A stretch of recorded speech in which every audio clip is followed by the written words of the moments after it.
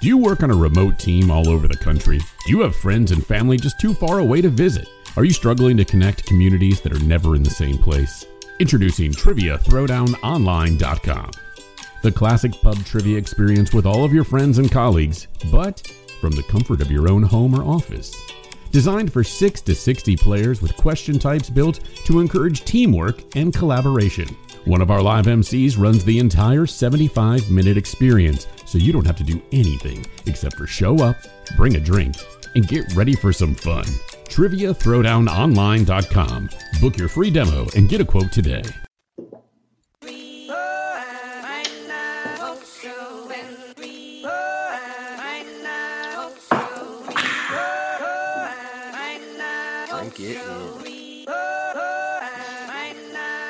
Hollywood go. Go. Hey Hollywood go. Go.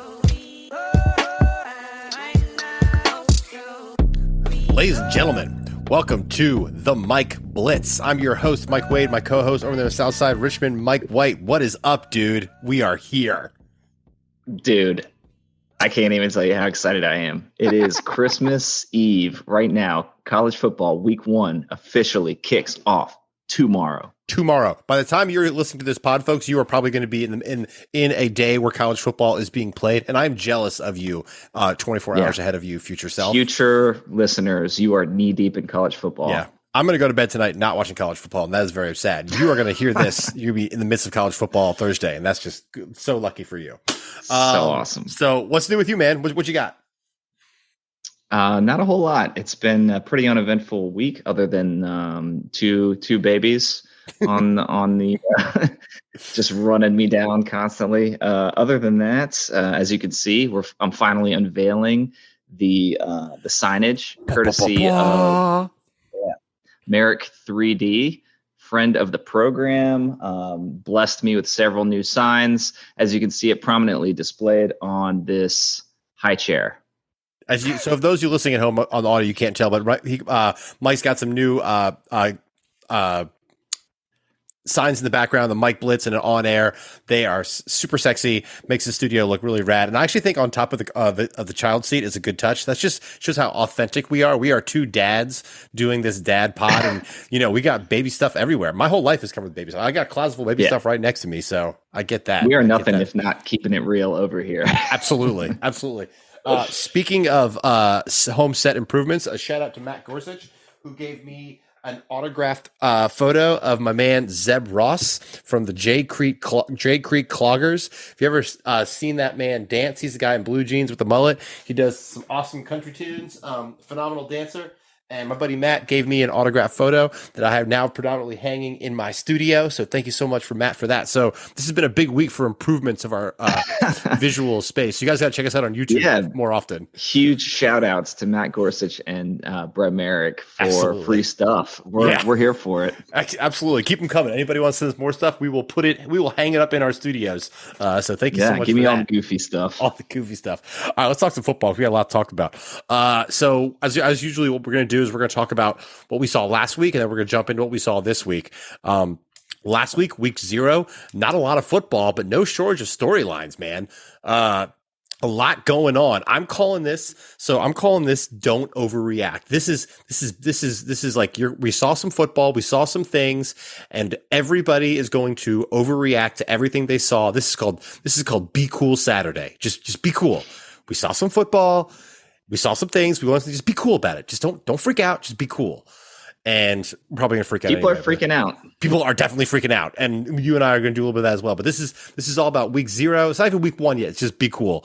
Well, I will say, as far as being cool, we whiffed on our first prediction of the year before the season even started. God, don't even get me started. How is Nebraska? So obviously we're talking about Nebraska Northwestern. Nebraska was a 13-point favorite. That game was played. This is the headlining game of week 0. That game was played in Dublin. Nebraska went up. Nebraska went up early. They were doing well. They were up by 10 in the third. They did a ridiculous onside kick, didn't work out. And the rest of the game was just bully ball from Northwestern's big uglies offensive line just pushing the ball Journalism around. and football. That's what Northwestern Holy does. smokes. How does Scott Frost let this happen? Speaking of overreacting, I'm writing that guy's eulogy. Go ahead and cue up Sarah McLaughlin's Angel, because you're going to be hearing that here pretty soon. There are Husker fans who want that guy's head on a platter. And I don't know if he dodges this one. No, he doesn't dodge it. They will win probably 4 out of their next 5. Looking at the schedule. They must. But I don't think he survives the season. And I don't think that's that bold of a prediction at this point. He had to win this one. Yes. And that's unfortunate, where we were rooting for him as a show.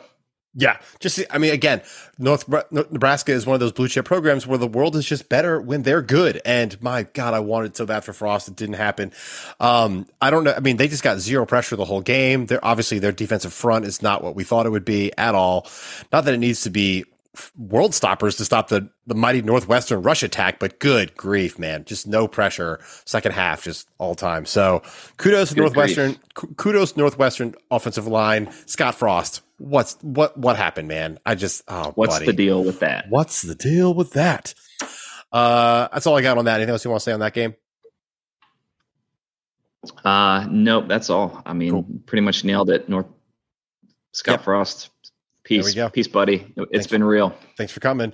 I like what I saw at a UNC. Drake May, the quarterback over there, he looked actually relatively solid for taking over. And I know competition was pretty low, but he looked all right. So that's all I got there. Other thoughts? Florida State put up like 500 yards of rushing on Duquesne. So that's a lot of yards. Your mighty Tigers of Baton Rouge maybe shaking their booties a little bit this week. Maybe a touch. We'll see. Who else we got? I want to talk about UNLV, the mighty Rebels, who beat Idaho State. They have started the what is it? It's the turnover slot machine. So one of the great things in college football is college has these gimmicks that kind of to get players bought in, and sometimes they're about defense. Virginia Tech had the work pail for a long time. It's obviously all turnover chain at Miami. Turnover chain at Miami was the recent headline grabber. Since been retired. Since been retired, which is a shame. UNLV has the slot machine. UNLV, of course, is in Las Vegas. They are the Rebels. I actually watched a video of it. So when the player gets a turnover, the whole defense, I think, or the whole secondary runs to the sideline to the slot machine. The guy it's a massive, oversized slot machine. He pulls the crank. Some techno music starts playing. So it's like, oots, oots, oots, oots, and it comes up rebel, rebel, rebel. And everybody goes ballistic. And it's amazing. It is amazing, and I'm here for it. So I think it's the dumbest thing. No way. This is the kind of stuff that makes college football great. And that was a highlight of the whole game. Nobody cared about the 30-point beatdown. Everyone's all about the turnover slot machine. I am get off my lawn, old man over here. I think it's the stupidest thing in the world. What are you gonna do? Old man yells at clouds. It's true. What else we got? I'll talk about the number one offense in the country. I cannot believe we're saying these words that are actually accurate. Vanderbilt, just opening up a can on poor Hawaii. Now we know the coach Chang, Timmy Chang, former quarterback from yesteryear, has a full rebuild going on over there, and they lost like a half their roster. Yeah, they're really starting from scratch, but holy smokes, Vanderbilt went to Honolulu, scored 63 points, and currently is the nation's number one offense. Has that ever been true, Mike? Has Vanderbilt ever, for a single day, ever had the number one? I don't care if it's week 0 and 100 teams haven't played yet. They had number one maybe offense in basketball or potentially baseball, but no, never in football. I wish we had an intern to check the stats on that, because I want to know if this is the first time in the history of college football that Vanderbilt is number one offense. Ed Keefley, can you look that up for us real quick? Yeah, he's in grad school. Let's get him working on that. Good kudos to that. Illini look good. I like what I saw DeVito. Bielema looks so solid. I mean, I thought it's Wyoming also in a rebuild. Yeah. I thought Wyoming was going to be tougher than they were. But Illinois, they took care of business. It was a 30-point shellacking at home. Good for them. Yeah, good for them. Let's talk about week 1, baby. Yeah, also about week 1. Week 0 is lame. But before we do that, we should probably talk about what we're drinking, which we totally skipped over really quick. I'll get into it really quick. Too much excitement. So excited. We're just all we want to talk about football. We skipped by one of our marquee segments. It's August 31st. Labor Day has not happened, so I'm still drinking summer brews. So I got one of my last Pacificos floating back in my fridge. I just love Pacifico so much. Man, you're getting wild. It is my beer of summer, man. I drink this stuff all summer. I love it, especially at the beach. I've got, obviously the beach days are behind us, but I still got a few of these left. So I'm drinking one of these tonight. What you got? Yes. Savor the flavor, baby. So I'm a big fan of Stone, especially since they moved to Richmond, and I love their 12 pack mix pack. Okay. It's 4 different beers, and I'm drinking the Stone Delicious IPA. All right. And it comes with the Delicious, the Fear Movie lines, which I'm a huge fan of. They're hazy, and then I think the one other one. Anyway, it's just a slight different takes on IPAs. All of them are good, and so I'm drinking the Delicious tonight from the 12 pack. Stone puts out good stuff, and they're a great group to have in town. So I could dig it. Awesome. Stone and Pacifico. Well, welcome to the party. Typically do that at the beginning of the segment, but we obviously got too excited, so now we're talking about it now. All right, let's talk about week 1. So what we're going to do is we're going to run through kind of was that 1, 2, 3, 4, 5? I think we said 10 games. We're going to talk about 10 games that we think are particularly interest, kind of touching on what to watch for, what we think, kind of hit you with our analysis, kind of get your beak wet, prepared for what's to come. Yeah, get your appetite super wet for what is on deck. Correct. So we're going to start with, I think one of the big games is it tomorrow. We're going to talk about Thursday night, 8:00. Who we got? Penn State at Purdue. All right. This one is a fun one because it is one of those rare early season conference matchups. And you guys know that I'm high on Purdue this year. I've been jumping on the spoiler maker bandwagon since a few weeks ago. This one's a good one. The Penn State Nittany Lions going to Purdue, march in 3.5 point favorites, and there's a lot of talent at Penn State. Purdue a little less talent, but they had a good year last year. Penn State underperformed, and Penn State, of course, wants to be competing for the Big Ten every year. Purdue looking to cause some chaos. What do you think what are your initial thoughts? Sean Clifford and Aiden O'Connell is going to be the story here. I think your assessment is, you can kind of point out the obvious. Playing at home in Indiana, West Lafayette, obviously is favor Purdue. Penn State has recruited for the last 4 or 5 years better than Purdue has, so I expect their talent to be better. But the story for me is Aiden O'Connell and Sean Clifford. Aiden O'Connell, I still think, is the best quarterback not named C.J. Stroud in the Big Ten, and he's going to be fired up for this showdown. And Purdue's going to go about as far as they take them. I think the line's probably about right. I could see Aiden O'Connell having a big day, especially if Penn State has not solidified their things. They lost their defensive coordinator. It wouldn't shock me the home dogs typically fare well. This is a good upset spot. I don't know what's going to happen. Yeah, I agree with you. It's interesting you highlight the new DC for Penn State. They've got Manny Diaz coming over, former head coach from the Miami guy. Forgot about that. Yep. And so, I think you're right. Sean Clifford, second year in the system at quarterback for Penn State versus Aiden O'Connell. Purdue is just going to pass. They're going to pass. They throw the ball like 60% of the time. They've got no run game. They're like last in yards per carry in the Big Ten. And so it's an interesting battle from a matchup standpoint because Penn State does have a great secondary. They've got more talent across the board. As much as I love Purdue, I think this one will go to Penn State. I think it's a good game. It's a tough game, close game. I think Penn State pulls away, but I'm not getting off the Purdue bandwagon. They've got a lot to replace at wide receiver. David Bell is gone, which leaves a huge hole, the number one wide receiver for them last year. I just think this is a tough matchup for them. Penn State isn't ranked right now, I don't think, in the early poll, but they should probably be top 15 based on their talent and who they have, and they probably will be a few weeks into the season. So I think Purdue drops this one. but I still think they compete for a division crown based on their schedule. Like I said last week, go Boilermakers. Boiler up. Good enough. Fair enough. The other team, the other big game there's actually a couple games for this podcast we're interested on Thursday night. The other one, West Virginia at Pittsburgh. That one, of course, being played I'm assuming at Heinz Field, which is where the Steelers play.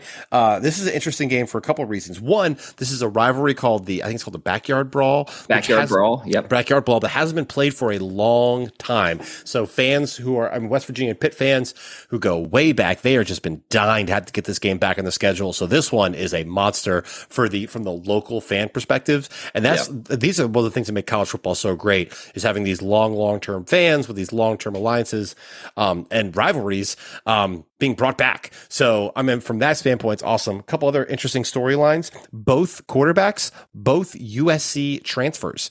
Keaton Slovis and JT Daniels both spent time at one point, playing for the USC Trojans. So that's just good fun. What do you want to add? I love the rivalry. I think this harkens back to the old Big East. Yes. If I'm not mistaken.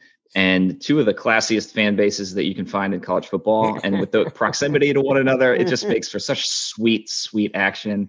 I do think JT Daniels heading to West Virginia makes them an immediate threat. I mean, it doesn't make them, competing for a conference title, but he is a real shot in the arm for their offense. And I think they're going to be pretty sneaky good this year. Pitt under Narduzzi obviously is always going to have a really good defense. They bring a lot of exotic pressures, especially on third down. The big question mark for them obviously is Slovis at quarterback. You can't replace a Kenny Pickett. I think we talked about that a couple of weeks ago. So it's really, how quickly does he pick things up? That'll be an interesting one. What's the spread on that? That one's about, I think Pitt's favored by about 7.5, and they're at home. They're also replacing their offensive coordinator and, of course, the Blitnikoff Whitner, Jordan Addison, who coincidentally is now playing for USC as well. There's a lot of USC themes in this game. And Pitt's going to have a good defense. That's what Pat Narduzzi does. I totally agree with you about West Virginia. One of the things that made those West Virginia teams so fun 15 years ago, the Rich Rod years, was their high-flying offense. They could just score points in bunches, move the ball around, do a lot of fun things. I think JT Daniels isn't that, but he can get their offense going in a fun way that'll make West Virginia football fun to watch. Yeah, he's a highly recruited guy. He can do the job. Absolutely, he has talent. Pitt's defense is tough, though. They're playing at home. I don't know what Pitt's offenses look like, given what they're replacing, but I'm expecting Pitt to cover this one. I like Pitt by like 14 or so, just because I think their defense is stout. I think West Virginia's got more questions than answers. Jake Daniels is the beacon of hope, and I think they'll be a fun team to watch this year, but I'm taking Pitt for my money. Yeah, I would lean Pitt. This one is actually, I would be careful on this one. I wouldn't put any money on it because I think Pitt might be in a little bit of an upset spot, just because they do have so many question marks on offense. I think they are overrated coming into the season. Everything is based on what they did last year. Obviously they won the ACC, but they have a ton to replace, and they just don't recruit well enough to reload like some of the teams that we talk about, some of those upper echelon teams. So I'll take Pitt, but just barely. We'll see. All right, let's move on. Let's keep it going. The next game we're talking about is Cincinnati at Arkansas, which typically in the realm of college football, that's not a particularly interesting game. That's a top 25 matchup in 2022. Cincinnati made the playoff last year, the first Group of 5 team to ever make the college football playoff in I think the 8th or 9th season. So kudos to Luke Fickell and the Bearcats, very impressive. Arkansas has had a relatively recently down run, I would say, the last 10 years, although Sam Pittman, KJ Jefferson really kind of picked them up and had them doing some pretty good things. This is a top 25 matchup, but both teams, in my mind, still have a lot of question marks. I have no idea how to peg this game. I was shocked when I saw that Arkansas was only a 6.5 point favorite, being that the game's played in Arkansas. And since he is, again, reloading after the loss of Desmond Ridder, this is another game where you look at a traditionally, a team that you would say maybe overperformed the previous year, a lot like Pitt, and loses, their Heisman candidate, NFL caliber quarterback. So, who do they replace him with? This will be, I think, the first start for Cincinnati without Desmond Ridder since like 2017. He went 44-7. So just wrap your mind around that. This is the first game without him at the helm. It's a huge question mark. So who do they replace him with? They've got senior Ben Bryant. He's coming from Eastern Michigan. He was a starter there. He had pretty good numbers, but nothing too eye-popping. And then they've got a sophomore dual threat guy, Evan Porter, who redshirted last year. He was like a former 2019 Ohio State Mr. Football. So he's clearly kind of the blue chip guy, I guess you could say. But he's never started. So, who does Luke Fickell go with? I think is the biggest storyline there. He doesn't want to play his hand. He hasn't said who's starting. So do you go with senior or do you go with the unproven young talent? Hard to say. So one thing I like that you brought up, Fickell, the matchup in this game, given what they're playing, I mean, Arkansas isn't replacing nearly as much, and I mean, they lost obviously wide out Treylon Burks first round of the Titans, who's all worlds. He's not walking back through the door. But the difference in this game is going to be between these two coaches. Both Luke Fickell and Sam Pittman are two rising stars in the college football ranks. I'm expecting Luke Fickell to be the next person to get that massive Big Ten job, whether it's Ohio State at some point, Michigan at some point. Everyone tried to pull him away last year, and he didn't take it. He stayed put. We said the same extension. It's true. We also said the same thing about Kirby Smart and Brent Venables, and eventually, when the right job came, they went. My point is, I think he is well recognized as one of the rising stars in college football, and he's probably due for a great P5 job at some point. At the same time, Sam Pittman, what he has done at Arkansas so fast is also super impressive. His stock is also rising. My point, these guys are both going to have great game plans for today. They both have question marks they have to deal with, for sure. But I could, this is the reason I have such a hard time pegging this game is I wouldn't be surprised if Luke Fickell has the master game plan and win by 14, or if Sam Pittman and his boys and KJ Jefferson rely on their talent. They just beat him up. I don't know. I have no idea which ways this goes, but I think these two coaches make this game particularly interesting. Well, I think you got to go with the beef in the trenches. And typically you think SEC versus a Cincinnati, that's got to lean Arkansas, right? Cincinnati's got one of the best offensive lines in the country. They've got 3 all AAC players returning. They're returning basically their whole offensive line. So regardless of which starter at quarterback they go with, he should be protected. He should have time. He should be able to perform a little bit. That being said, I'm going KJ Jefferson. How do we get this far into this game without talking about him? I don't know. He is an outstanding quarterback. He's only getting better. And, if you put these two teams in a vacuum and you don't know who's starting one on one side and KJ Jefferson is on the other and it's at home, got to go Arkansas. Sure. I'll take Cincinnati the points just to be different. This is really I like what you said. Well, like you said, the O-line, but I know they're replacing a lot on defense. This is a bet on Fickell just having his guys ready. Maybe he doesn't win this one, but I think he keeps it close enough to cover. So we'll see. Yeah, it's going to be a great game. I'm excited for it. Let's move on to the next one. Oregon versus Georgia, which is one of the bigger headline games. 2 massive programs. This one's 3:30 on ABC at the Mercedes-Benz Stadium in Atlanta, Georgia. Number 3 versus number 11. I think Georgia, last time I checked, where are they? They are a 17-point favorite. Wow, it moved. It wasn't 17 like a week ago. I think it was like 14 or 15 a week ago. It's funny because go ahead. Well, you talk about the spread for this game. The 2 biggest games probably of the weekend are Ohio State, Notre Dame, and Oregon UGA, and both are huge numbers on the spread. Yeah, bigger spreads you'd like for 2 marquee teams. In storylines that you should probably know. The game is being played in Atlanta. The brand new head coach of Georgia is Dan Lanning, who is Georgia's former defensive coordinator. So there's some tie-in there. The Oregon's new starting quarterback, Bo Nix, had his career at Auburn. Auburn is one of Georgia's rivalries. There's lots of tie-in from the Oregon team that they already know about this team in Georgia. So Oregon is obviously a pretty talented roster. They've got 2 superstar linebackers. They have recruited pretty well. Jordan, not as well as Georgia, but they are a talented team. So those are kind of the things that I want to talk about Oregon a little bit.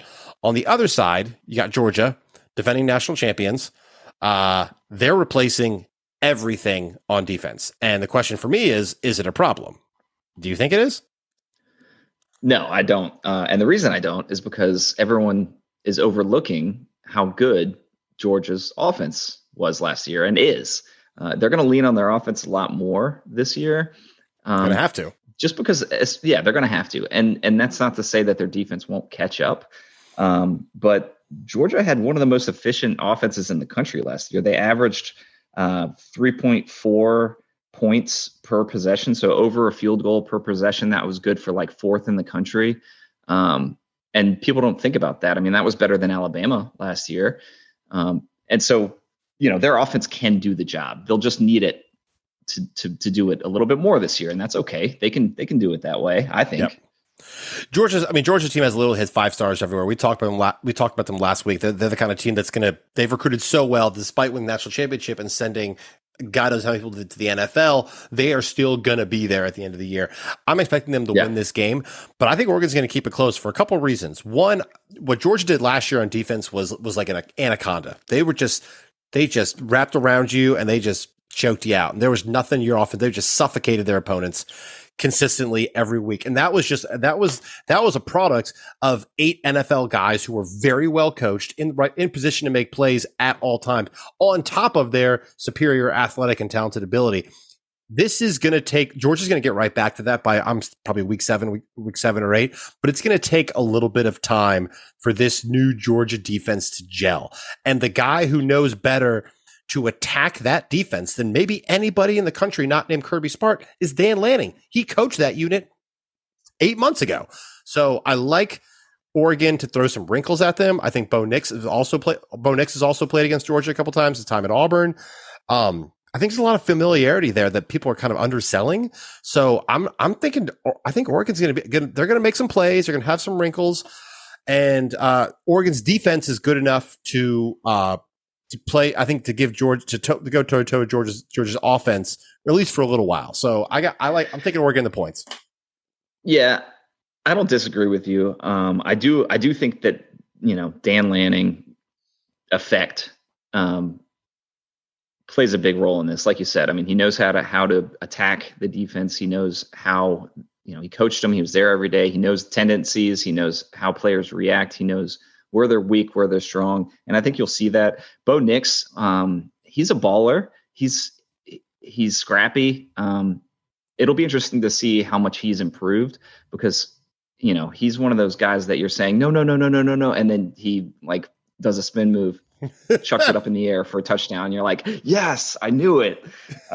So he's just a wild card, and he's a fun guy to watch. He's been so unpredictable and unreliable in a lot of ways when he was at Auburn. So we'll see how he turns things around.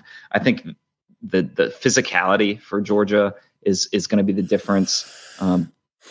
Oregon got bullied a lot last year. I expect that to be the same. If Georgia can just pound the ball and play defense, it's going to be a little bit of a bloodbath. I think it's a slow burn, and eventually Georgia just pulls away. I'll say it does give me pause when you think about what happened to Oregon against Utah, the well-coached Utah team. Utah punched them out. And I'll tell you, exactly what I had in Utah mind. Is a good team, which we're going to talk about here in a second. They're not Georgia. They are not those. Yeah. Utah does not have the same caliber of dudes as Georgia does. So it does give with the OOD. Yeah, dudes. It does give me pause that Oregon might get pushed around a bunch, but we'll see. I think Dan Lanning probably knows that better than anybody, so he's going to be able to counter. So give me Oregon the points. I'm have my eyes on that game. I'm looking forward to it. Yep. I'll take Georgia. Georgia to cover. My official pick would be Georgia to cover. Yeah. Georgia cover, 3 scores. Bam. How about it? All right, let's keep it rolling. Another interesting game. It's kind of flying on the radar a little bit, because obviously in the shadow of the 2 big ones Mike just mentioned, the Utah Utes traveling all the way to Gainesville to play the Florida Gators in the Swamp. Utah Utes are your Pac-12 defending champions, who pretty much bring everything back. Cam Rising, loaded defense, going to Florida. Billy Napier's inaugural season, first game. Utah is a 3-point favorite. They were paid $500,000 by Florida to come for this game. Usually when you do that, you expect to win. Maybe you don't schedule an appointment better than you. What do you think? I was shocked when I saw this was a 2.5 point spread, because to me, this is just Utah all the way. The only thing that I could say is, maybe there's a little bit of it's first game jitters. It's flying across the country. It's the humidity in the swamp. Maybe they don't get off to a hot start and the crowd takes over a little bit and they look up at halftime and it's a 3-point game and they're in a dogfight. So I could see that happening. Maybe there's a couple fluky turnovers. But when you look at the rosters, I mean, Utah's returning a ton. They've got a proven quarterback who's a stud. I mean, they're just primed to have a successful year. And Florida is, quite frankly, in a complete rebuild mode. They've got Anthony Richardson, a quarterback who's uber talented but hasn't proven a thing. They've got zero O-line depth. Their skill players are not on par to where they have been in the past. I just think this one's Utah all the way. I just don't see it any other way. So the Swamp, a lot of me wants to agree with you as somebody who has had eyeballs in the Florida program pretty closely the last 20 plus years. I don't think it's a complete rebuild. I don't think the cupboard is bare. They have talent. They are Gainesville.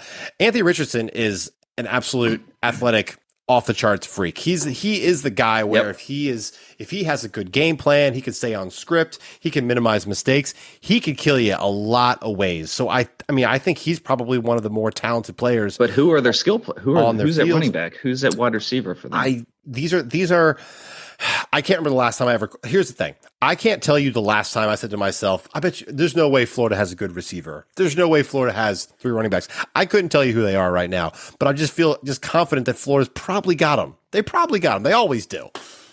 I don't think they do. We'll see. I think I'm with you. I like Utah. They couldn't even scrimmage in the spring because I saw that because the reason they couldn't teams typically have a spring game and they were so short on O linemen due to injury and depth concerns they just didn't even have it, which is not a good sign going into the college football season, especially the SEC schedule, which is brutal. Injuries pile up. You're going to want to have you want to have 15 offensive linemen ready to go, and Florida did not have that this spring. So, although I suspect Billy Napier's done a good job of shoring that up at least as well as he can. I trust Napier. I just don't think they have the roster right now. Yeah. Florida always does recruit really well. So what this might be a really good, my point is, maybe there's what we're going to see tomorrow or whatever on Saturday at this Florida team isn't the kind of the quality talent that we're used to seeing at Florida, but it was just a great spot for Utah. Utah catching them now, especially they're catching them at the right time in the swamp. Brand new first year new coach putting in his new system. Although my understanding is he pretty much brought everybody with him from UL. So he at least will be familiar with who he's got calling the plays and doing that sort of thing. I'm not going to pick this one. I really don't know. This one's too tough. All right. Moving on. The swamp is just a really tough place to play. So we'll find out. Let's go on to the next one. Notre Dame at Ohio State. That's also one of the bigger games. This is actually the only top 5 matchup, 2 against 5. That game is the Irish at the Buckeyes at 7:30 on ABC. Another 17-point favorite. That one also went up as well. That one wasn't 17 earlier. I think it was 14 or 15. This one is actually clear to me. Buckeyes by 1 million. I don't know. They have the best offense in the country. Jackson Smith-Njigba is the best receiver in the country. CJ Stroud might win the Heisman. Trevion Henderson is probably the 2nd or 3rd best running back in the country. They always score oodles of points. And they're playing at home, and they're playing a Notre Dame team that's frankly not that, doesn't have that much. House is a new coach, not that much high-end talent on defense. Yep. What am I missing? Not a whole lot. I mean, storylines here, Marcus Freeman era begins at Notre Dame. The former DC taking over for your boy, Brian Kelly. Mm-hmm. So first-year head coach, first-year starting quarterback, and Tyler Buchner going to Ohio State is probably not a good recipe. They've also got their top running back gone. The running back room's woefully thin. They've had a lot of preseason injuries. I think 17.5 is probably the right number, or somewhere in that range. And I think that Ohio State could beat them by 3 touchdowns. And it wouldn't mean that Notre Dame isn't, in the top 10 or shouldn't be in the top 10. We talked about overreactions early on. They could still be that good, but I mean, Ohio State could just be that much better. Yeah, I think you're right. They might be head and shoulders over everyone. Speaking of Notre Dame running back depth, quick shout out to Chris Tyree, the junior playing for Notre Dame from Chester, Virginia, actually right down the street from you, actually. So nice to see a local boy playing on such the grand stage. Always. That's pretty cool. Notre Dame has a massive following. It's going to be a historic game. Now, the one thing that's interesting about this is we have been here before. Ohio State actually has, this is like the only reason this is kind of interesting. Ohio State has a 3-game losing streak to home Power 5 conferences. They lost to Oklahoma, they lost to Virginia Tech, and last year they lost to Oregon. All 3 times they were top 3, top 4, top 5, favored by a bunch, and lost. I don't know that those have any, especially the Virginia Tech game was 2014. The Oklahoma game was Baker Mayfield, so that was a while ago as well. Obviously, Oregon was last year, but the woes on defenses are pretty well documented. They hired Jim Knowles, the Oklahoma State defensive coordinator. Everyone seems to think they've gotten better. I don't know that has anything to do with anything, but why did they lose those 3 games? I also is that anything? Is this a ghost? Is this? I don't think that's anything, but it's an interesting tidbit for us to talk about. I do think the Jim Knowles thing is far more important because we've talked about Oklahoma State being basically the only team in the Big 12 that can play defense. And so they bring him on. They could have hired probably anybody in the country.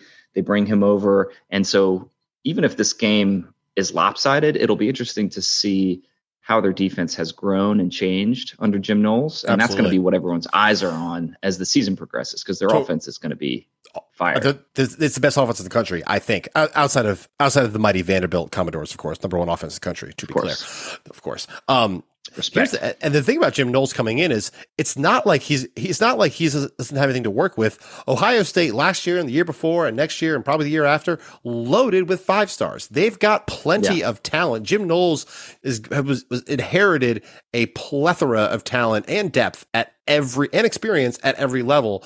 It just seemed like the system, whatever it was, the coaching, they just couldn't get him in the right spots. Jim Knowles is going to fix a lot of that. So I expect, even if it's not a Georgia or Alabama type unit that we're expected to, I expect them to be pretty marginally improved this week. And then as the year goes on, I imagine they're going to get better and better and better as the season goes on.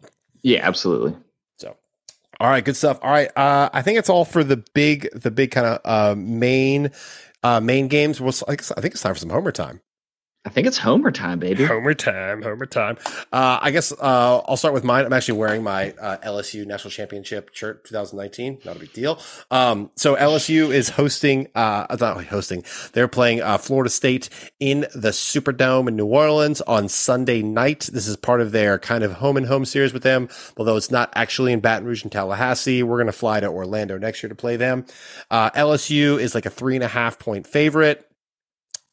This is Brian Kelly's LSU's new coach's first game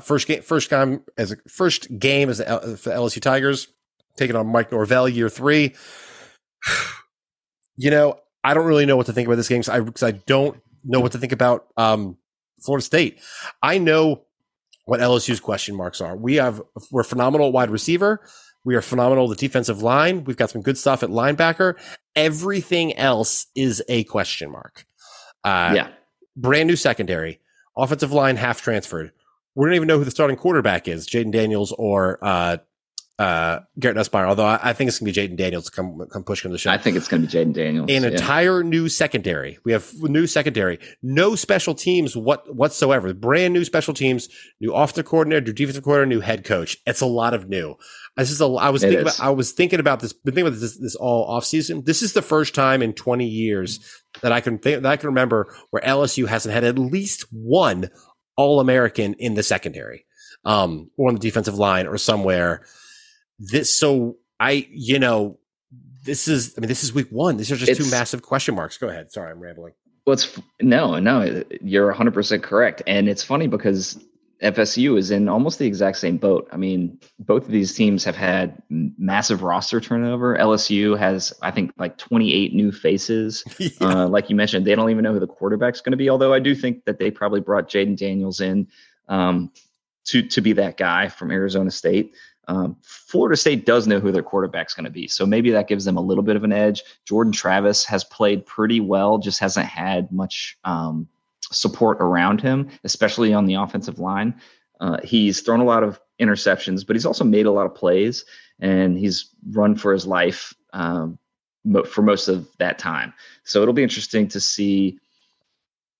I mean, I don't think anybody knows what to expect in this game. It's a complete toss-up. It's two huge brands in college football with complete question marks hanging over their heads, and on both sides of the ball and all over the field. And I couldn't agree with you more. One thing that Florida State really does have going for them, they have a strong defensive line. So does LSU's. So this might be a game where it's like who can get after the passer, who can stop the run, who can get that key turnover.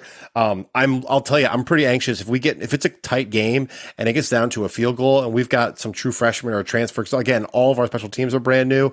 I don't love that spot. So I am excited football is back. I'm obviously going to take my Tigers because I'm hard pressed to do anything else, but I don't feel good about it. I'd be lying to you if I said I wasn't nervous. Well, there's no way to feel good about it because it's like reaching into a grab bag. You have no idea. In college football, especially, it's like so many teams lose the game. The other team doesn't take it from them. They just cough it up, right. And that could be the difference in this one. Generally, I would say you got to go LSU because, like your thoughts on Florida, their roster just has to have so much more talent, but they've had so much turnover. I don't even know who these guys are. No, I'm still going LSU, but I have no idea. I appreciate that. I could, for the first time in ages, I couldn't tell you the two deep on in the secondary. And I honestly, that's where we are given turnover. I'm also suffering from, and this is true for all the things we're talking about. None of these teams really got better since May, but the hype has been building all of them up for so long. They had summer camp out and the fall camp, which they did when they got in some work. But since spring ball, it's not like any of these teams made huge improvements, but we all talk about it like we have. We all talk about them like they've been improving for 3 months, which just is not true. So with the hype coming in, it's going to be, here's what's going to happen. There's going to be, half the country is going to say, oh my gosh, we are so much better. We're the national championship. Half the country is going to say, oh my gosh, our team is terrible. We're going 0-12. This is week 0 because everybody's still alive. Yeah. Everybody still has a shot to go to the national championship, and everybody thinks they have a chance. They might get there. It could be their year. So you never know. Yeah, we're gonna wreck a lot of dreams in week 1. Hope they're not mine. Always do. Yep. The other fun thing we didn't even mention about this game. It keeps college football going a little bit longer because it's on Sunday. Oh yeah. It gives you Sunday night week 1. Tomorrow is 5 straight. We have football on Thursday, Friday, Saturday, Sunday, and Monday. It's a 5-day weekend. Clemson plays on Monday, Clemson, right? Georgia Tech. Which, man, why did Georgia Tech schedule that game? But anyway, that the five nights of days of consecutive college football starting tomorrow. So that's the goes get. Speaking of Thursday, I think you're playing tomorrow, right? We are. Yep. Yes. Tennessee. Go ahead. Show us what we got. Tennessee hosting Ball State. Tennessee is a 35.5 point favorite. Okay. I'm not expecting us to learn a lot about this game. It should be comfortable by halftime. We should see a lot of new faces, a lot of rotations. Ball State does have some solid wide receivers, and we have a brand new well, not a brand new secondary. We have a lot of new faces in the secondary. So I'm sure they'll be mixing and matching guys and looking to see how that shakes out. So that'll be fun. I don't want anybody to get hurt. Is my hope. So obviously Tennessee has the Josh Heupel is year two. There's a high-powered offense. They score a bajillion points a game. You know, the question for I think for most Tennessee fans, and I think I'm speaking for most Tennessee fans, is what's the defense going to look like? Here's my question for you: of the three levels of defense, defensive line, linebacker, and secondary, which one has you both the most worried and the most excited? Like, what's the boom or bust unit where you're like, we're going to be great if this unit is, we're going to be terrible if this unit sucks? Like, what is it? It's hard to say because the units impact each other so much. Like I said, we've got so many new faces in the secondary. We've got more overall depth and talent. But it's a question mark because we don't know which of those guys will be able to produce and which of those guys will compete at a high level. Defensive line, we have more talent and guys that got some run last year that should be so much better this year. So I think defensive line probably has the biggest opportunity to open some eyes, especially on the edge with getting to the quarterback. But that might really make the secondary look good if they're forcing some picks. So a good defensive line, it's a tough one. I do think vice versa as well, right? Sure. Yeah, I do think the linebacker room has been solidified a little bit more. They are not going to be amazing, but they should be a little more reliable, more solid. Juwan Mitchell, who was a Texas transfer last year, who was hurt a lot of the year. He's had a fantastic spring, fantastic fall, and he should be just a plug and play starter that should be solid, not amazing. Same thing for Jeremy Banks coming back last year, made a ton of tackles, but just not that versatile, not good in coverage. The linebacker crew should be fine, period. So what's the one thing if you could pinpoint one thing that you're looking for tomorrow that you're going to say, oh, we actually might be pretty good at defense next year? Is it going to be pitching a shutout? Is it going to be sound tackling? Is it going to be sacks? Is it going to be just pressure? I mean, if you could cue on one thing you'd like to see at your defense tomorrow, what would it be? It's going to be looking for no busts in the secondary because we've got a lot of new faces back there, just making sure they know what they're doing. And like I said, they're going to be rotating so many guys. I mean, it's your chance to show what you can do or potentially not play at all next week. Okay. It's a big ramp up in competition going at Pitt next week versus hosting Ball State this week. I don't think our edge rushers are going to show us a lot against a Ball State. I'm excited to see some of the skill players, some of the new freshmen at running back, particularly, and in the slot at wide receiver. So that'll be fun because, some of those guys will make some plays. Absolutely. That'll be a fun one to watch for sure. All right, let's keep moving. Let's talk about some local homers. I'm going to talk about local homers. Going to talk about really quickly about UVA. UVA is hosting University of Richmond in Charlottesville. First game, they're 24.5 point favorites. I don't have much to say. This is the Tony Elliott regime is beginning. I would like to see their offensive line execute well. I recognize it's a whole new unit and it does not have a lot of talent, but this is U of R. This is an FCS program that should not, whose front seven should not pose a lot of challenges for even a middle of the pack ACC team. So for me, I expect UVA to win. I expect Tony Elliott to do well. I expect Brendan Armstrong to get the ball to his guys and to score a bunch of points. My question is, first and foremost, is how is the offensive line going to play?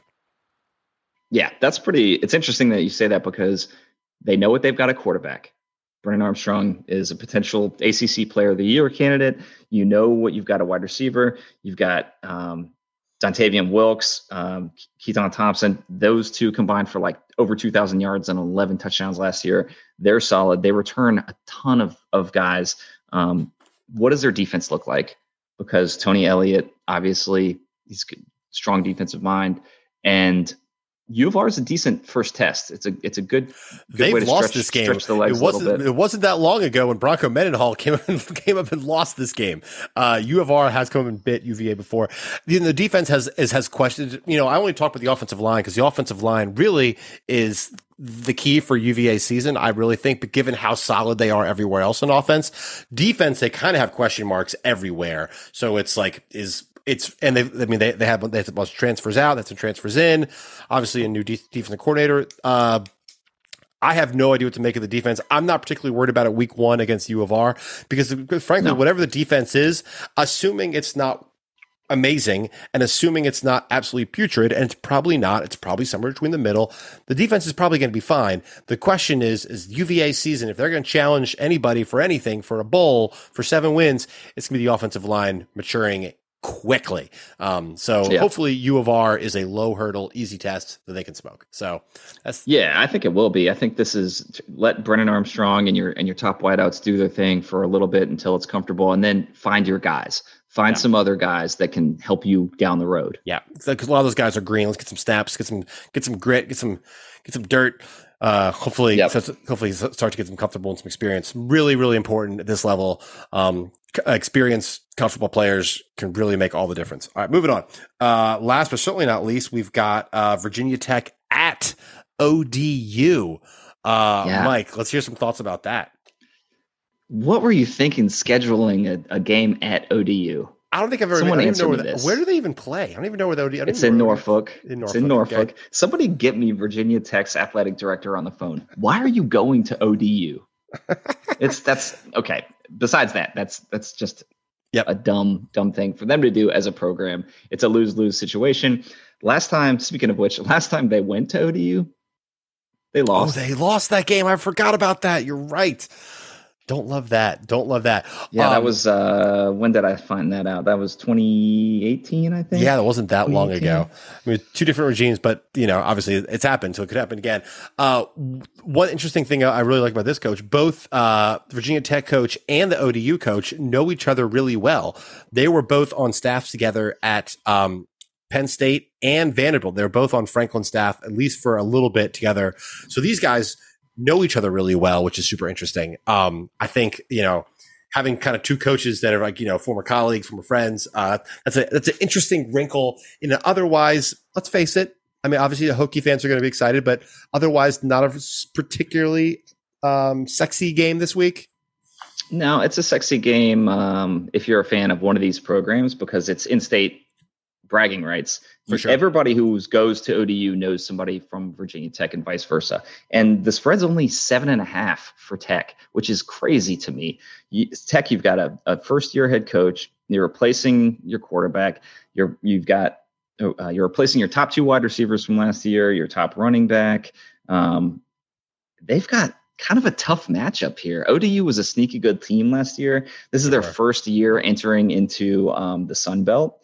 And they've got 17 starters back, including they've got 4 offensive linemen, both of their top rushers who combined for 1,600 yards, and their quarterback. That is the recipe for an upset, unfortunately.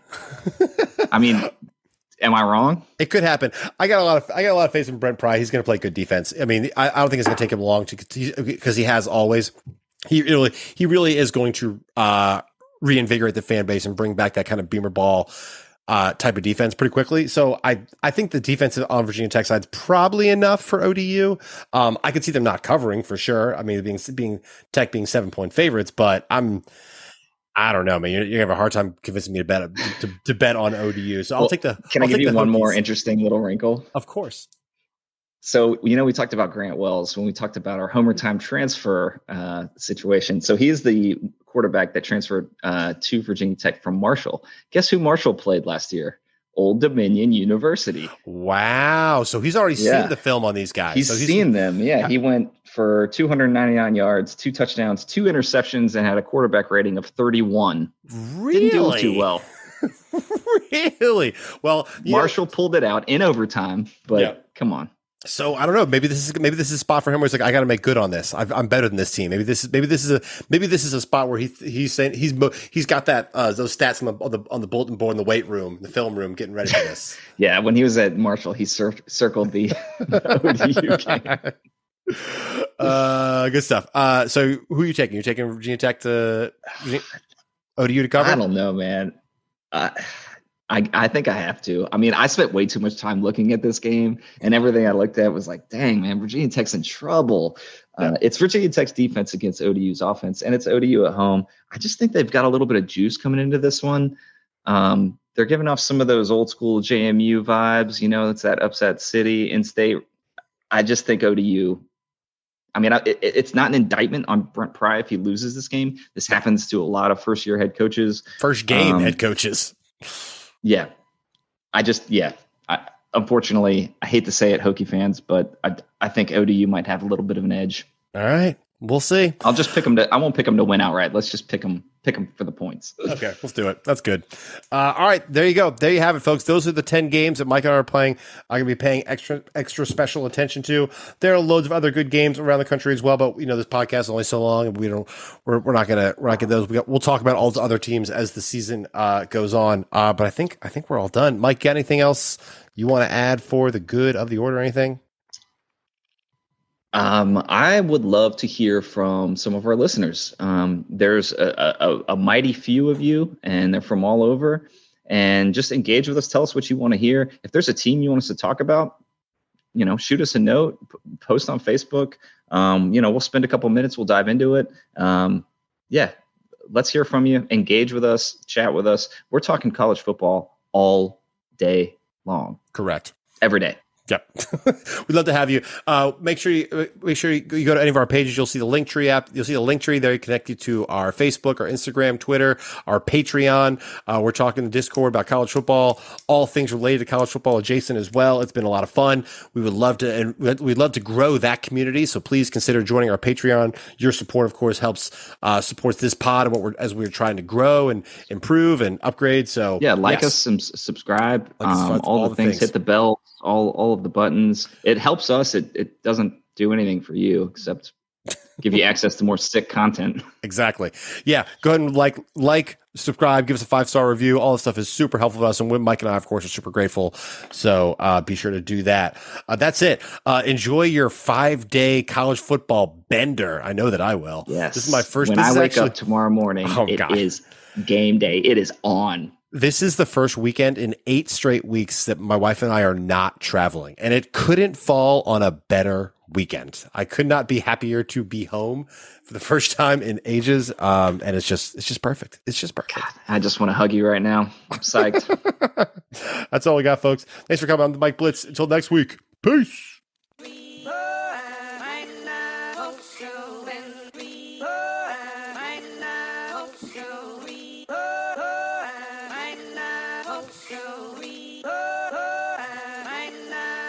Hollywood go. Go. Hey Hollywood go.